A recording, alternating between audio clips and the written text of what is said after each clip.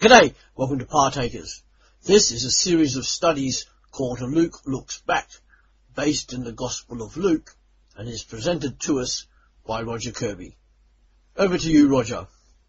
This is study 21 from Luke chapter 17, the first verse, through to chapter 18, the 8th verse. We'll call this Faith and its Consequences. This next section of the Gospel contains a collection of small episodes, mainly about faith and its consequences. We read about having to be careful not to hurt anyone else, being prepared to serve in any capacity, giving thanks and praising the Lord, looking forward and behaving in the light of the coming kingdom, and being persistent in prayer. First, we're going to read chapter 17, verses 1 to 10. Jesus said to his disciples, "Things that cause people to sin are bound to come, but woe to that person through whom they come. It would be better for him to be thrown into the sea with a millstone tied round his neck than for him to cause one of these little ones to sin. So watch yourselves. If your brother sins, rebuke him. And if he repents, forgive him. If he sins against you 7 times in a day, and 7 times comes back to you and says, 'I repent,' forgive him." The apostle said to the Lord, "Increase our faith." He replied, "If you have faith as small as a mustard seed, you can say to this mulberry tree, 'Be uprooted and planted in the sea,' and it will obey you. Suppose one of you had a servant ploughing or looking after the sheep. Would he say to the servant, when he comes in from the field, 'Come along now and sit down to eat'? Would he not rather say, 'Prepare my supper, get yourself ready and wait on me, while I eat and drink. After that, you may eat and drink'? Would he thank the servant because he did what he was told to do? So you also, when you have done everything you were told to do, should say, 'We are unworthy servants. We have only done our duty.'" The little ones who might be caused to sin are not defined, but we probably will not be far wrong if we take them to be any Christian who is young in faith. The expression in the NIV, to sin, is more literally to stumble, to cause them to stumble. Question 1. Is the advice of verse 4, where we're told that we should forgive somebody 7 times in a day, realistic? Can we sensibly forgive someone 7 times if they keep on repeating the same thing for which we need to forgive them? Compare 1 Corinthians chapter 5 and verse 1, and then from verses 3 to 5, where we read, "It is actually reported there is sexual immorality among you, and of a kind that does not occur even among pagans. A man has his father's wife." And Paul's comment of this is that, "I have already passed judgment on the one who did this, just as if I were present. When you are assembled in the name of Lord Jesus, and I am with you in spirit, and the power of our Lord Jesus is present, hand this man over to Satan, so that the sinful nature may be destroyed, and his spirit saved on the day of the Lord."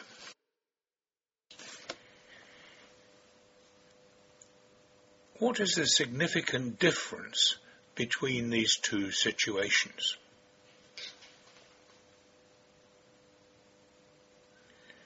Perhaps we should not forgive anyone 7 times if by so doing we encourage the persistence of the problem. There has to be a difference in our reactions when we are acting as private individuals and when we are acting on behalf of the church. In the situation in 1 Corinthians, Paul is acting on behalf of the fellowship. Question 2. Jesus cannot be saying to the disciples in the verses 5 and 6 of that reading, in response to their request to increase our faith, to talk about a tree be uprooted and planted in the sea, cannot be saying that they have no faith because they cannot throw a tree in the sea. However, he must be saying something about faith. What? Perhaps this is just another example of Jesus' dramatic overstatements to make a memorable saying. But even so, Jesus was challenging the apostles to think bigger about prayer than they had been accustomed to doing. Probably we all need to think bigger about prayer. I certainly do. Question 3. What is the Christian service? I'm thinking of verse 10, where it says, "You also, when you have done everything you were told to do, should say, we're unworthy servants, we've only done our duty." What is the Christian service that you do or have done which you found hardest to do, only doing it out of a sense of duty? Does asking that question imply a wrong attitude towards duty?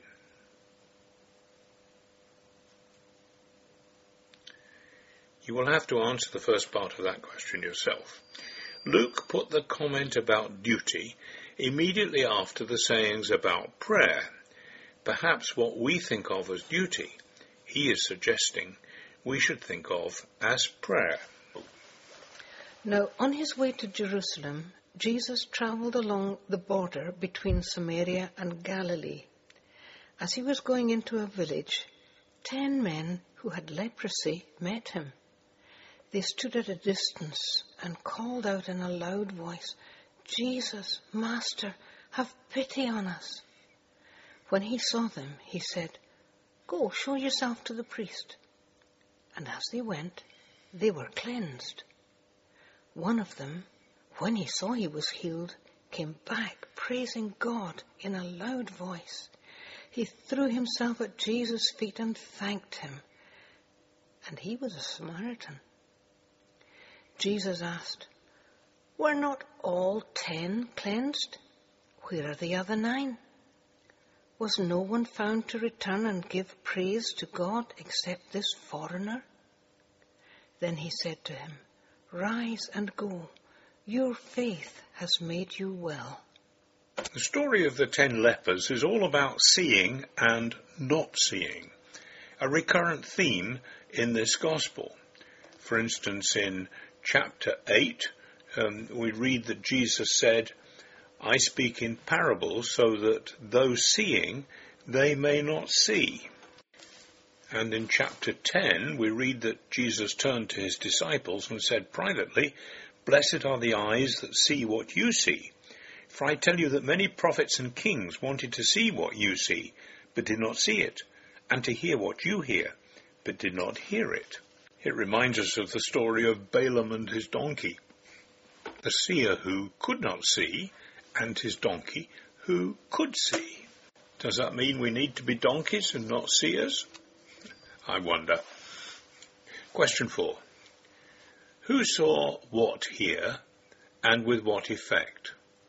Who failed to see? What do we find the hardest thing to see in this sense? What do you do when you see?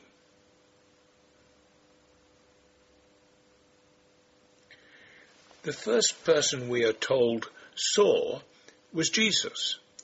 Then just one of the lepers saw he was healed, although presumably all 10 of them had been.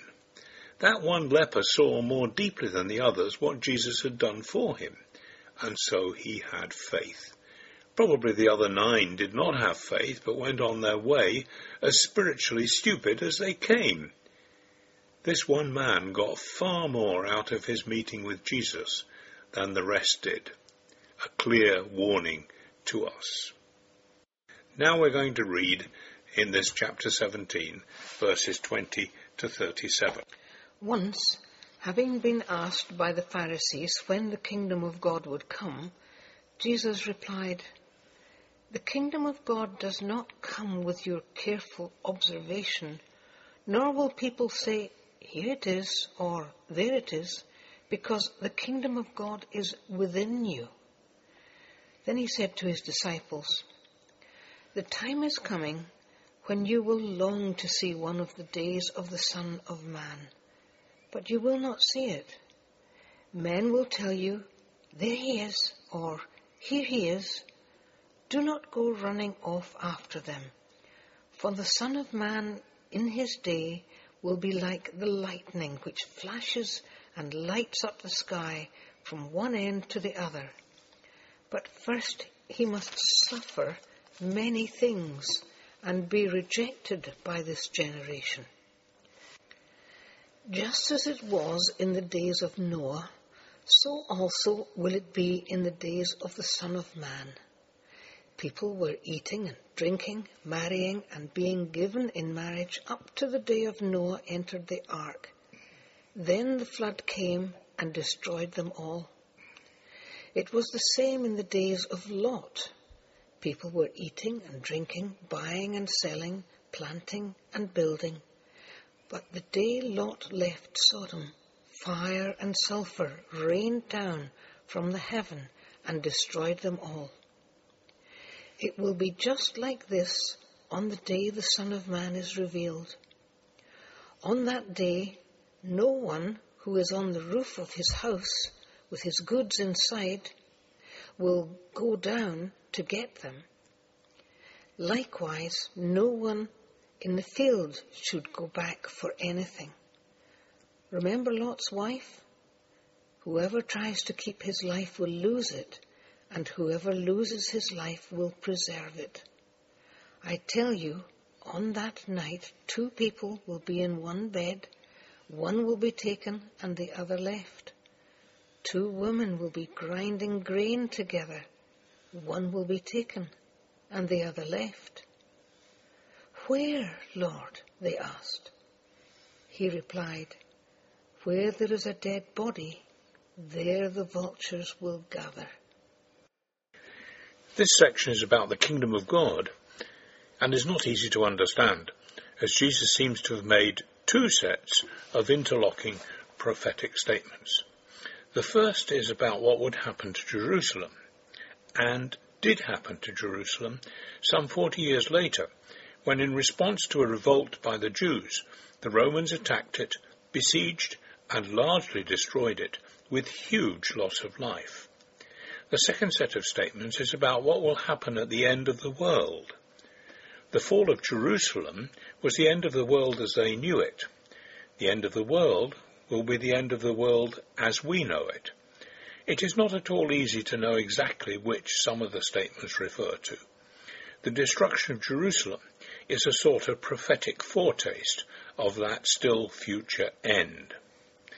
The very important phrase that is used to summarize the teaching of passages like this is now but not yet, meaning that the kingdom was there in the presence of Jesus and is here now in the presence of the Holy Spirit, but is not yet evident in its full and final glory.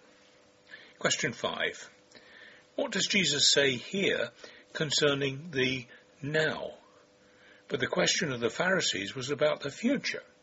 What did Jesus say here about this not yet aspect of the kingdom?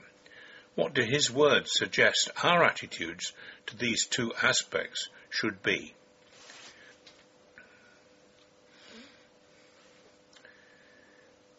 The now of those days was as difficult as anybody's now of today, full of wars and rumours of wars.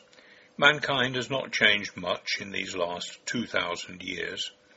Although Jesus clearly knew there was to be a last day, he offered no suggestions at all about when it would be. The not yet has already stretched out for those 2,000 years. That fact inevitably affects our thinking, making us careless when we should be preparing for it. Jesus is warning against such carelessness. Be warned. Finally, we're going to read chapter 18, verses 1 to 8. Then Jesus told his disciples a parable to show them that they should always pray and not give up.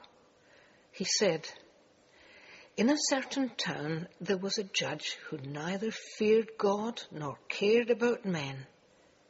And there was a widow in that town who kept coming to him with the plea, "Grant me justice against my adversary." For some time he refused, but finally he said to himself, "Even though I don't fear God or care about men, yet because this widow keeps bothering me, I will see that she gets justice, so that she won't eventually wear me out with her coming." And the Lord said, "Listen to what the unjust judge says. And will not God bring about justice for his chosen ones who cry out to him day and night? Will he keep putting them off? I tell you, he will see that they get justice, and quickly. However, when the Son of Man comes, will he find faith on the earth?" This parable of the unjust judge is difficult. It probably belongs more to what goes before, the sayings of Jesus we have just been thinking about, than what comes after. Its primary meaning is not about persistent prayer in general, but of our attitudes to the expectation of the final day, for at least 4 reasons. First, it is about a judge, and the final day is one of judgment. Second, there is a general biblical expectation that the apparent inequities of this present life will be compensated in the future life, as Luke chapter 6 verses 21-25 teaches us, where it says, "Blessed are you who hunger now, for you will be satisfied, and woe to you who are well fed now, for you will go hungry. Woe to you who laugh now, for you will mourn and weep." Verse 7, where it says, "And will not God bring about justice for his chosen ones, who cry out to him day and night? Will he keep putting them off?" is very similar to Revelation chapter 6, verses 9-11, which read, "I saw under the altar the souls of those who had been slain because of the word of God and the testimony they had maintained. They called out in a loud voice, 'How long, sovereign Lord, holy and true, until you judge the inhabitants of the earth and avenge our blood?' And each of them was given a white robe, and they were told to wait a little longer until the number of their fellow servants and brothers who were to be killed, as they had been, was completed." And verse 8 in our passage, which says, "I tell you, he will see that they get justice, and quickly. However, when the Son of Man comes, will he find faith on the earth?" is about the coming of the Son of Man, and that reflects the statements in Daniel chapter 7. Question 6. What compensating justice in the future life would most please you? Is that wish one that will encourage the Lord to think that he has found faith in you? Or are you just being rather selfish?